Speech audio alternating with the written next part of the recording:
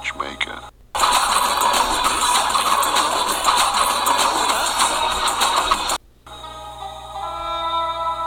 Yes, they did. Welcome to Subtitles, where we spike the canon in music and movies. In each episode, we will offer up replacements for each title in the top 100 of a well-known, well-regarded ranking, and we'll walk away with a pair of subtitles which we think deserve more acclaim and to which attention must be paid. I'm Tim. I'm replacing the entries on the 2007 AFI 100 Years 100 Movies list, starting with number 100 and working up. And I'm Matt, and I'm replacing the top 100 entries on Spin Magazine's 2015 Top 300 Albums from 1985 to 2015, starting with number 1 and working down. Alright, so seeing as this is our first episode, woot, seems like it's a good idea to talk a little bit about where the idea came from, why these lists, and I think before we do anything else, to talk about why music and why movies. So Matt, why music? Why not music, really? No, I think for both of us, it's the thing we work with most. You do a lot with movies, I do a lot with music. And to me, just thinking about the various ways that music fits together, the progression of genres and movements and scenes, and the ebb and flow of what's popular, what gets critical appraisal, and how those two things run together, just measuring stuff from different eras and thinking about it together. And that's why I was drawn by the Spin list in particular, because it's taking on this defined 30-year chunk, which is fairly unique in the world of music lists. Most of the times when you see a best of, it's going to be of the year, of the decade, and that decade is going to be a year that ends in 0 at the beginning, and the last year is going to end in 9, so it's always the same increment. And I know there's theory out there about better ways that decades work, but I'm not getting into that so much, as I just like this idea of the 30-year chunk, and it was to commemorate Spin's 30-year anniversary, so it just has a unique flavor to it. And why Spin over anything else, really? I mean, there are bigger publications out there. Spin is still pretty big, but there's stuff like Rolling Stone, there's Pitchfork, there's NME. There are bigger publications with probably more reach. But for various reasons, including the one I just said, that Spin's list is just more interesting and more unique. Rolling Stone is we'll go with canonical and antiquated in many ways, and that works for them. That is sort of their brand, and they're going to talk a lot about that 60s and 70s stuff and always put that at the top of the lists. I think for one version they had one album after 1990 in like their top 100 or something ridiculous like that. And that's them, and everyone knows that and accepts that, but I don't really want to deal with that. Why not Pitchfork? I read Pitchfork a lot. I agree with them a lot of the times. Other times I think they are a bit too smug for their own good. And they have all kinds of lists out there. I could have chosen any number of specific genre things or decades or years or whatever. But they are, I don't know, they're what they are at this point. They went from very niche and able to actually break bands to basically being the industry itself, and that's okay. But I don't know, I just wanted to take on something a bit different. So it came down really to Spin or Stereo Gum, and while I'm here, save Stereo Gum, which is experienced some troubles like most of us right now. But then Spin had this neat 30-year list, and it's all different genres. It's pretty much Anglophone stuff. So it's not world music necessarily, but it was just a fun mix of things, and 300 was sort of fun to look at and wrap my head around, and ultimately taking the top 100 of that. But just thinking about the work that it takes to collate all those different staff lists and put that together was interesting too. Yeah, so that's basically why Spin. I think we will get into more limits after this, but why AFI, Tim? Why movies? Well, movies are, for me, they're kind of a new thing, honestly. When I grew up, I was a nerd and I read a lot of books, and then I decided somewhere around college that I thought I knew something about movies. And then in the past 3 years, I actually tried watching movies, which is, by the way, a really terrific way to figure out something about movies, to watch them, um, and not just like know what's on a list. So since then, I've become just really interested in how they're made and how they present themselves and the ideas they're in. And I don't know, as I get old, I start thinking about sort of the anthropology of it. Like it's a little baby anthropology class every time you pop on a movie, and that really appeals to me. Um, and this is sort of where the AFI comes in, because where you have, I think, a very copacetic relationship with Spin, I I don't have a particularly copacetic relationship with AFI, um, which I'm sure is surprising to them because we don't talk all that often. But they they are an organization which has been around for 50 plus years, and they do a lot of good work. They do a lot of film preservation, which is, I think, is about as important a job as anyone can have in movies right now. They also do a lot of educational stuff. They have their MFA programs, and they have a lot of big name graduates, and that's very good too. But like you, I'm sort of nervous about that taste making part of the industry thing.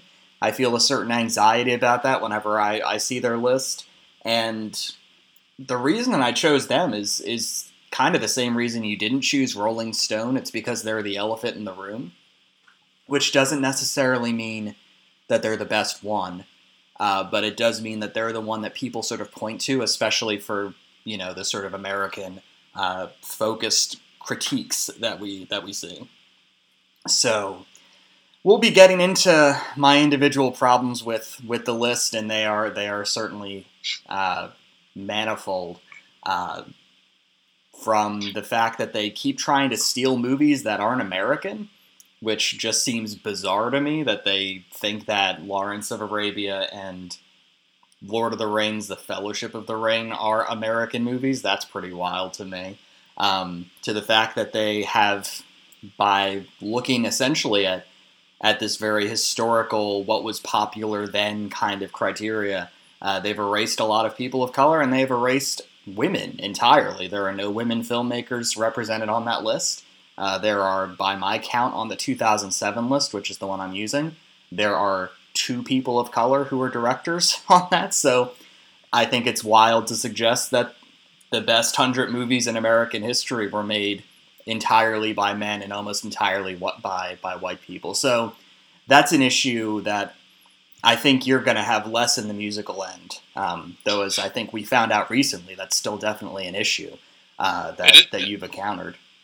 Yeah, it is still an issue, and probably I've run some statistics similar to what you have, and we'll probably get into them more in depth as we get into episodes. A couple things before that, though. You're right. Uh, Spin kind of works for me. Like, I feel a certain kinship with Spin and the spirit of what they do and what they write about and what they like. That doesn't mean I don't have problems. We'll see in the very first episode a major problem I have with what they did with their list.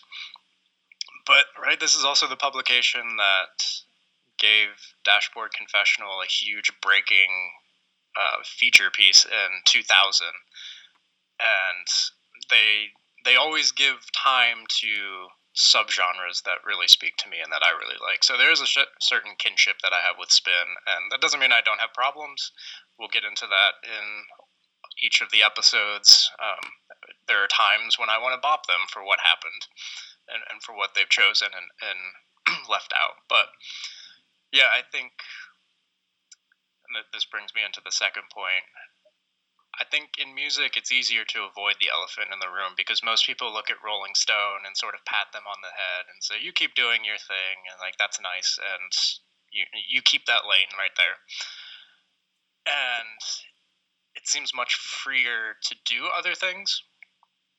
Whereas, and we had talked about this a little bit, I think, with movies, it just feels more indebted to canon, which is weird to say because music certainly is, but we talked about this along the lines of, like, the Academy means something to people, even if a lot of us can realize they're doing some ridiculous things. The Grammys are a joke, and everyone knows this, and they're just sort of this fun little thing that happens. So the taste making in that way is different between music and movies, I think. I mean, when you say the Academy means something to people in movies, that, like, the Academy means, like, that means a specific thing. Right. And it means something to the people who make the AFI list, because one of their qualifications is essentially, did it win a bunch of Oscars? And of course, you can go back and not just to your favorite one from the 90s or something, but you can go back a long way and see what they did and didn't ignore. Right. And, counter to that, most of the times in music, we don't care if it won a Grammy or not. Like, that can be an interesting tidbit about something historically, but it matters. It certainly matters. It matters in terms of what is popular and what actually sells with adolescents, which is where most of the music sales go. So I'm not suggesting that these things don't have an impact, because they certainly do. But in terms of critical taste making and the niche audiences that are going to read that, the Grammys are a joke in the way that the Academy isn't. Now, that said, economically, certainly they have an impact, because that's what the industry is choosing to give time and show to people, and then actually, generate those sales. In terms of the list diversity, I can give some of these statistics real quick. So it's certainly not as bad as the AFI list. Spin does acknowledge women, does acknowledge people of color. They don't not exist in this world. Go Spin. Yeah, that said, it could still be better. If my numbers are correct here, and there is a chance that they're off, because counting through this list made my eyes cross at a certain point. But Spin, let me find the right number here, 42% or around there of their top 100 is non-white male. So that would leave 58% that is white male. And I will say, as a caveat, my counting on that is sort of particular to me. It's hard to do that with groups of multiple people, especially when, say, you have a band that's trying to think of a good example offhand. A newer band, Hopalong, who is led a female singer and songwriter and frontwoman and all-male backing band. How do you judge that? So to me, I kind of went through and thought, well, does the band exist without the most prominent person in it? And if I can say no to that, then I sort of judged it based on who that person was. If I could say yes, then they kind of just became sort of statistical noise, really. So there was some funky counting in that way for me. I don't know if that led to more or less diversity, but you're looking at about 42% for the top 100 of the Spin list, which is not great, but it's not terrible. It's certainly not the AFI list. Yeah, something I also want to say is, like, when we start doing, like, subtitles and things, I'm not necessarily looking at it and trying to say, like, what's the most moral decision making that we can do. I'm not gonna exclude things that are straight up problematic, though I have excluded, like, the Roman Polanskis and Woody Allens of the world, and I'm sure there are plenty of people who I know less about who I've missed, but at the same time, there's some level of, for this project that we're doing, I think there's some level of intentionality about what we're trying to look at, and not to have quotas or anything like that, but to know that this is part of the calculus. Right. No, quotas would be wrong, and or reducing it to merely quota. That takes away their individuality at a certain point. And right, if we said we were the moral tastemakers, then we'd be them. We've just undercut the entire project, so we're certainly not that. But these are definitely things worth looking at and trying to think about. Well, certainly not this many of the top things ever were all white men. So I like what you said about intentionality. That rings true to me. The bigger problem to me on the spin list in terms of inclusion is really where they go with the decades, because a full half of them are from the 90s, and I am even more deliberately trying to break that up. Yeah, so that's something that I was seeing as I was looking through my list of what I could replace with. I definitely had to check out what was going on with the 30s because they've got a really 30s heavy set between their 97 or 98, excuse me, and their 2007 lists. And I'm like, why can't I get more 30s movies in here? And the answer is that they stole them. And I was looking at, oh my goodness, why do I have so many 80s movies as possible replacements? It's because they didn't use them. So that's something that we'll see as well. You want to get to the actual talk about what we do? It's been 15 minutes. I guess the folks at home should know what the goal is here. Yeah, maybe they want to know what we do instead of explaining lists they can go find on the internet. That's a good point. Yeah, so here's what we do. Here's how this works. The two of us have gone through each list. We've decided on a theme of the original entry and have come up with a pair of potential replacement titles which share that theme. We'll talk about the original entry. Sometimes we will regret having to get rid of it, and sometimes we will rejoice in being able to drop it. But this podcast is not just another discussion of an outmoded list. Matt will provide 2 new albums, explain what makes them worthy substitutions, and then I will decide which of them deserves a place on the subtitles albums list. And then we're going to trade places. I'll have 2 new movies to talk through. Matt will make his choice for the subtitles movies list. I want to also emphasize that sometimes I'll have listened to the album, sometimes I won't. Sometimes he'll have seen the movies, sometimes he won't. But at the end of the day, what matters is how well we've sold the titles and how they fit those new themes that we're working with. I just want to add, or emphasize rather, I guess, that and Tim and I had talked about this a bit in setting all of this up. We are talking about our potential subs in terms of the theme and not just pure which one do we judge to be better in some false objective standard. But we are, that category, that theme that we pick and acknowledge is very important to us when we're talking about these substitution options and when we talk about the original albums as well. So, and to me, I think this is important because it allowed me to kind of just make my substitution choices more fun, really, or just pick some weird stuff or traditionally disparaged albums or just ones that no one's really talking about because they're sort of lost in the record store dustbin. I think it just opened up more choices in a fun way, and we could kind of make more fun combinations with it. Thinking about things in terms of, okay, well, what fits this theme better? And how do we recast all of the entries on the initial lists to think about them differently, to think about them in terms of some unique category that we're identifying?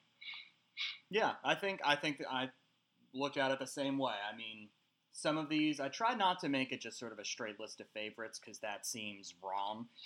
But if it came down to something that I thought was a little more interesting with a theme or something that was more critically well received, I tried to go with a thing that I thought was more thematically interesting.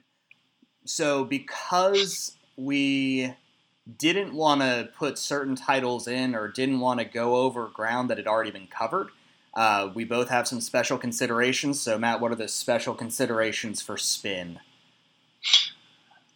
For Spin itself, or for me?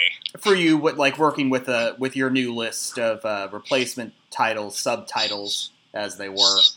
So I went kind of hard on myself. I think Tim is amused by all that I have done to myself. Yes. So I tried to stay within the 30-year period because that is, to me anyway, kind of an important part of the list. It was commemorating Spin's 30-year anniversary, so it's not saying here are the best of all time. It's within this period. So I tried to stick to that. I fell outside of it a few times. Tim and I both talked about potentially going past whatever end year it has. So for Spin, that was 2015. For you, that was 2008. right? About, yeah. Yeah. So I have a few that go past that, a few more recent things. But in general, I tried to stick within that 30-year period, mostly, I guess, as a challenge to myself. I can talk about a lot of newer stuff. I've written a lot about music from the last 3-4 years.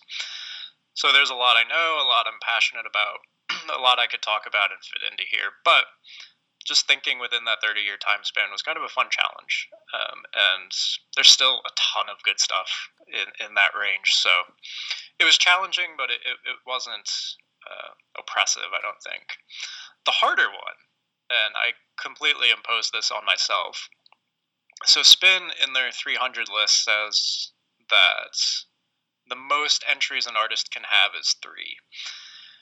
And I have taken that even further and said that in my subs, the most entries an artist can have is 1. Why did I do this? I don't know. I kind of just started and realized it was happening and then thought, that'll be interesting, and that'll give me a chance to talk about 200 different artists. And I was fond of that reach. I wanted to give shine to as many people as possible, to as many albums as possible. So partially it's, right, you don't need me to tell you that certain acts are really good or that they had a lot of good entries. You don't need to hear from me that Radiohead has a ton of good albums, that Kanye has a ton of good albums, that Fiona Apple does.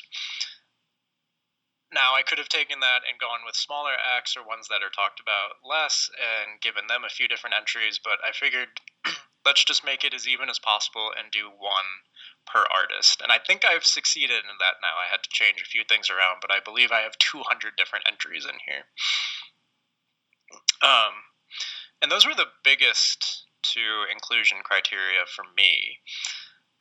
In addition to thinking about the things we said earlier, right, the diversity of time and of identities actually making these things. And I guess the other thing I would have to say, because I'm dealing with a list of 300 technically, Tim and I had a bit of talk about, well, how much can I pull from that 101 to 300 range? And when I was making the 200, I did it blind and then just saw how many overlapped at the end. And it ended up around 50. I've been changing a couple things, so I think it might be slightly lower now. So let's say there's 45 to 50 albums that end up in the Spin 101 to 300 that I have used as substitution options. But it was going to be impossible, really. Not technically, but really to go without picking anything from that 101 to 300.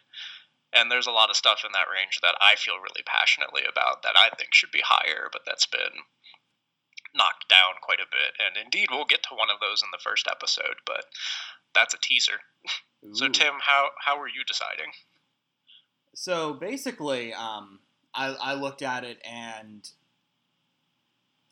like you, I was staring down the dates on this because they have one list that went to 97, 98, and another one that went to like 2006, 2007. And at first I was like, well, I really like what Matt is doing, and I really like the way that he is trying to keep in the time range. So I was like, do I want to do that too?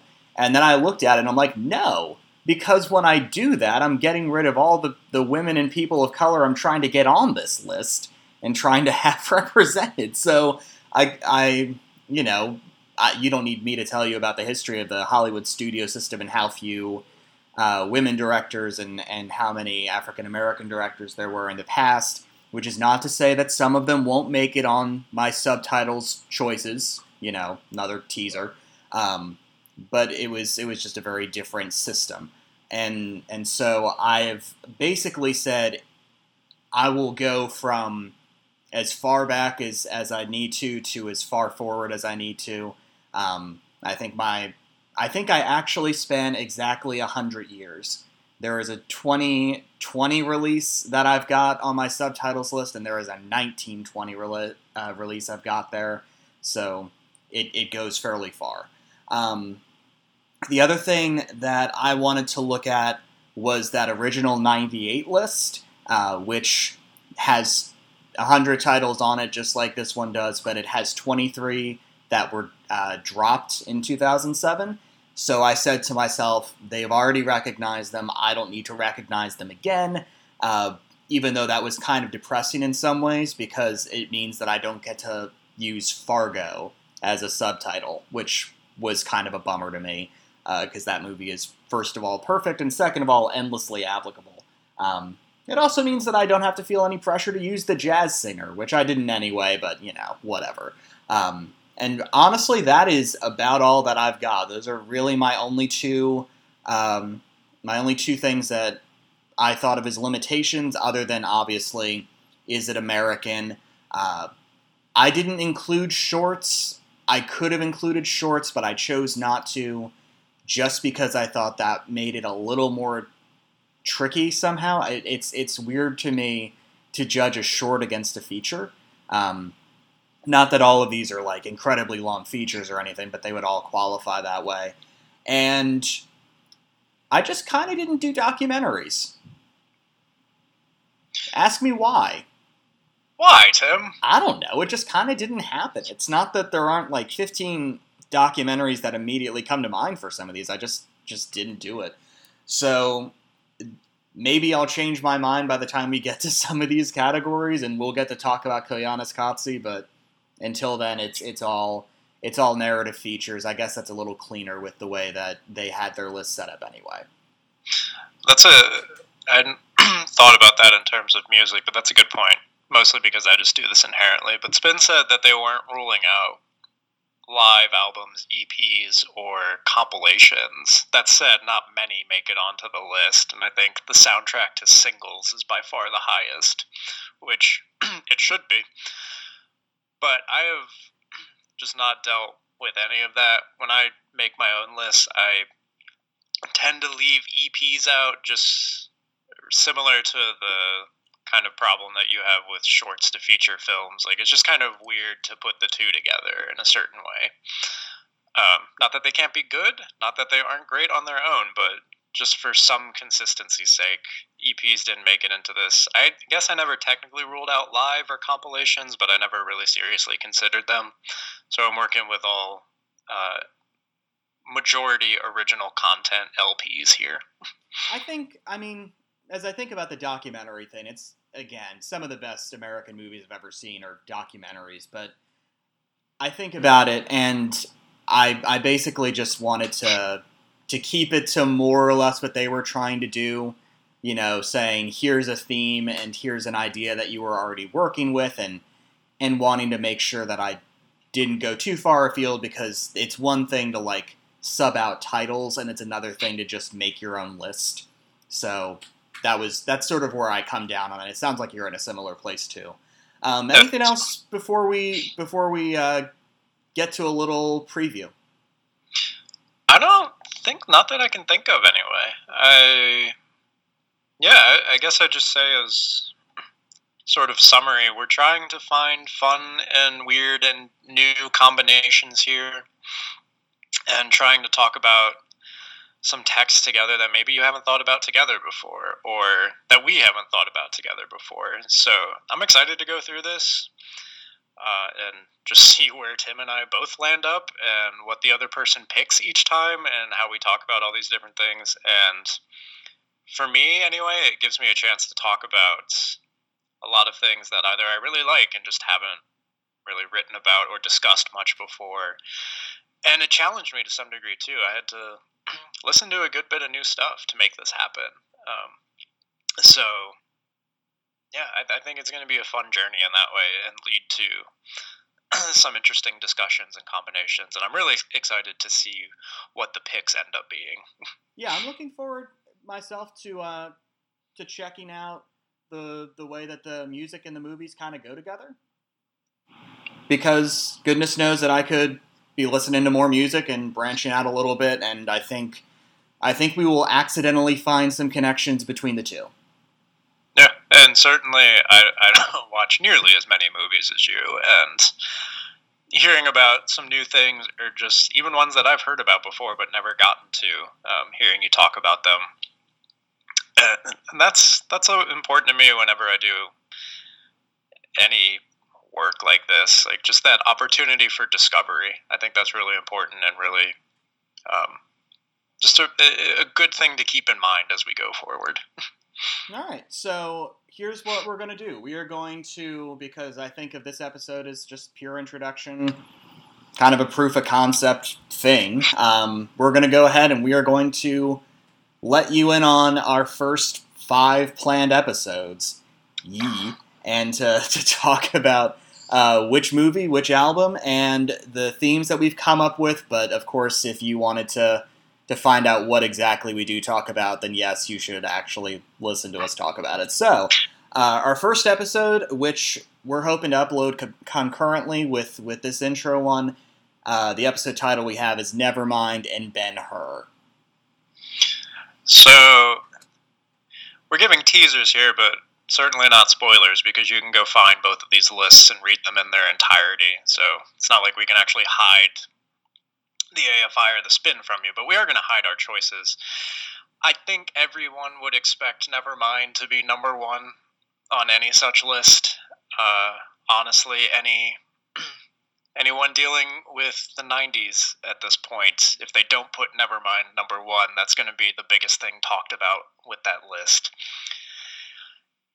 Its impact is still massive. It's a foundational album. It's really good. It's really important. We all know that. We'll talk about it in that first episode. But the category I'm identifying is grunge forefathers. So nothing totally strange there, but we're going to talk about grunge and the different types that you may want or hear, and sort of that movement in general, and talk about some major players in that. Yeah, and for my first installment, be chatting about Ben-Hur, the 1959 William Wyler movie, and I want to talk about that in relationship to gay and queer subtext. So, that movie, I was telling Matt this the other day, but I went back and rewatched some of it, not all of it, because I don't have 4 hours. But I rewatched some clips, and I was like, this is barely even subtext. Maybe I should have chosen a different theme. So we'll be talking about some movies that have that kind of subtext involved to get rolling with. Matt, or maybe the theme is just gay. just like Community. Boy, that's going to be the loudest thing anyone hears in this entire recording. Do you want to tell the people about my personal favorite episode title of all of them, which is happily our number 2 episode? Oh, would I ever. The number 2 episode is going to be Enter the Wu-Tang 36 Chambers and Toy Story. And Tim is on the record several times as saying he thinks this will be the best episode of any that we do, so we're peaking early. I'm not inclined to disagree, just because talking about the Wu-Tang Clan and Toy Story together just sounds hilarious. For that one, I'm going to be talking about rap collectives. Wu-Tang being, I would wager, probably the most famous rap collective. But we'll talk about some other ones that I just realized I picked 2 that are funny rather than totally serious, but they both have some impact, so we'll think about those.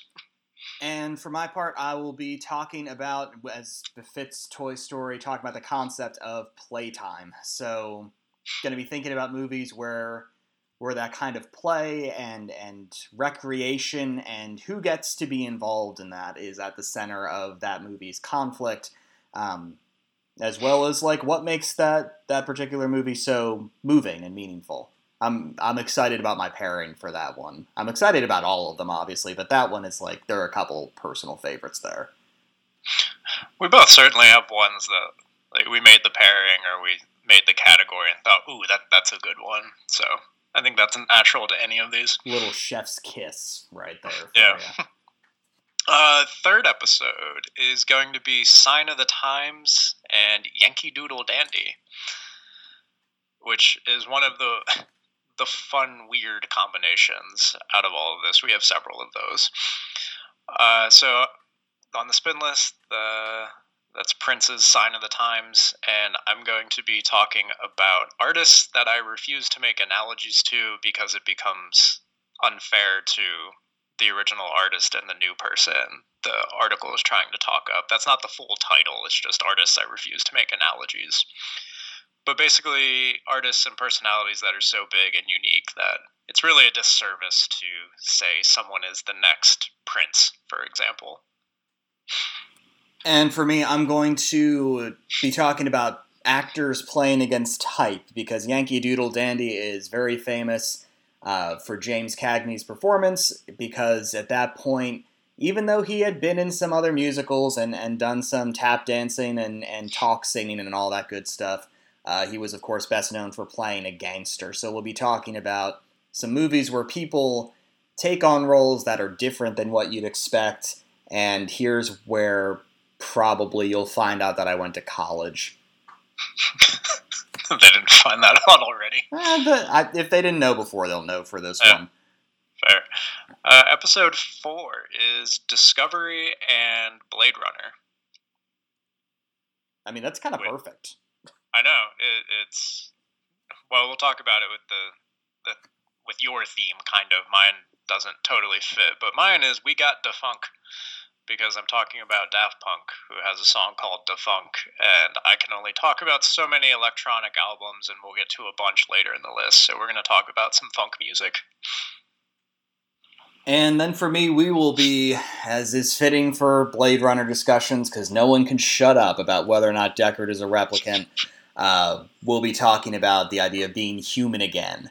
So thinking about movies where characters' humanity is either in jeopardy or the plot point is to become human, and we'll be seeing how that plays out. And here's the last one of that top 5, and I'm going to talk about this title because it's got things I really like in it. So that one is The Queen is Dead and Do the Right Thing. Tim gets to talk about Spike and the Smiths in the same episode. This is the episode although he gets to listen to me talk about the Smiths. So yeah, we'll so what I'm going to say is that if you want to hear me yelling over Matt for a while, that's the one to go to. So yeah, he's going to have to deal with me. So the Smiths, the category here is reunion? No. So talking about bands that we wish would get back together, but it's never going to happen, and we should give up the hope. And for Do the Right Thing, my category is Pressure Cooker, because that's a movie where that setting, that neighborhood setting, is so tight and so compact, and everything happens in a small space that we never do leave. And the point is to see how movies work in those small spaces, and I have chosen 2 movies that work in even smaller ones in order to see how people deal with that kind of pressure and bouncing against the walls. Speaking of the Smiths. Yuck, yuck, yuck. So those are our first 5 episodes. If that intrigues you, if you are interested in that idea, then I encourage you to follow us as we get moving. I think the last thing that I will say before we move on, if you are interested in following us on other platforms, I have had a Letterboxd for a minute, but I didn't care about it until recently. So if you wanted to find me on Letterboxd, my handle there is So Much for Pathos. And I have a Spotify that I have up pretty much constantly, so if you want to, I have a bunch of playlists on there. You can just check out what I'm listening to at any given moment. So if you just want to find new music that maybe I'm checking out at the time, or just dig around in my playlists, my Spotify is just my name, Matt Berchanowski, and we'll link to that, or I'll type that out when we put this up, so you don't have to guess at my last name. All right. Thanks for listening to this intro episode, and hopefully you enjoy our future installments in this podcast. This has been Subtitles.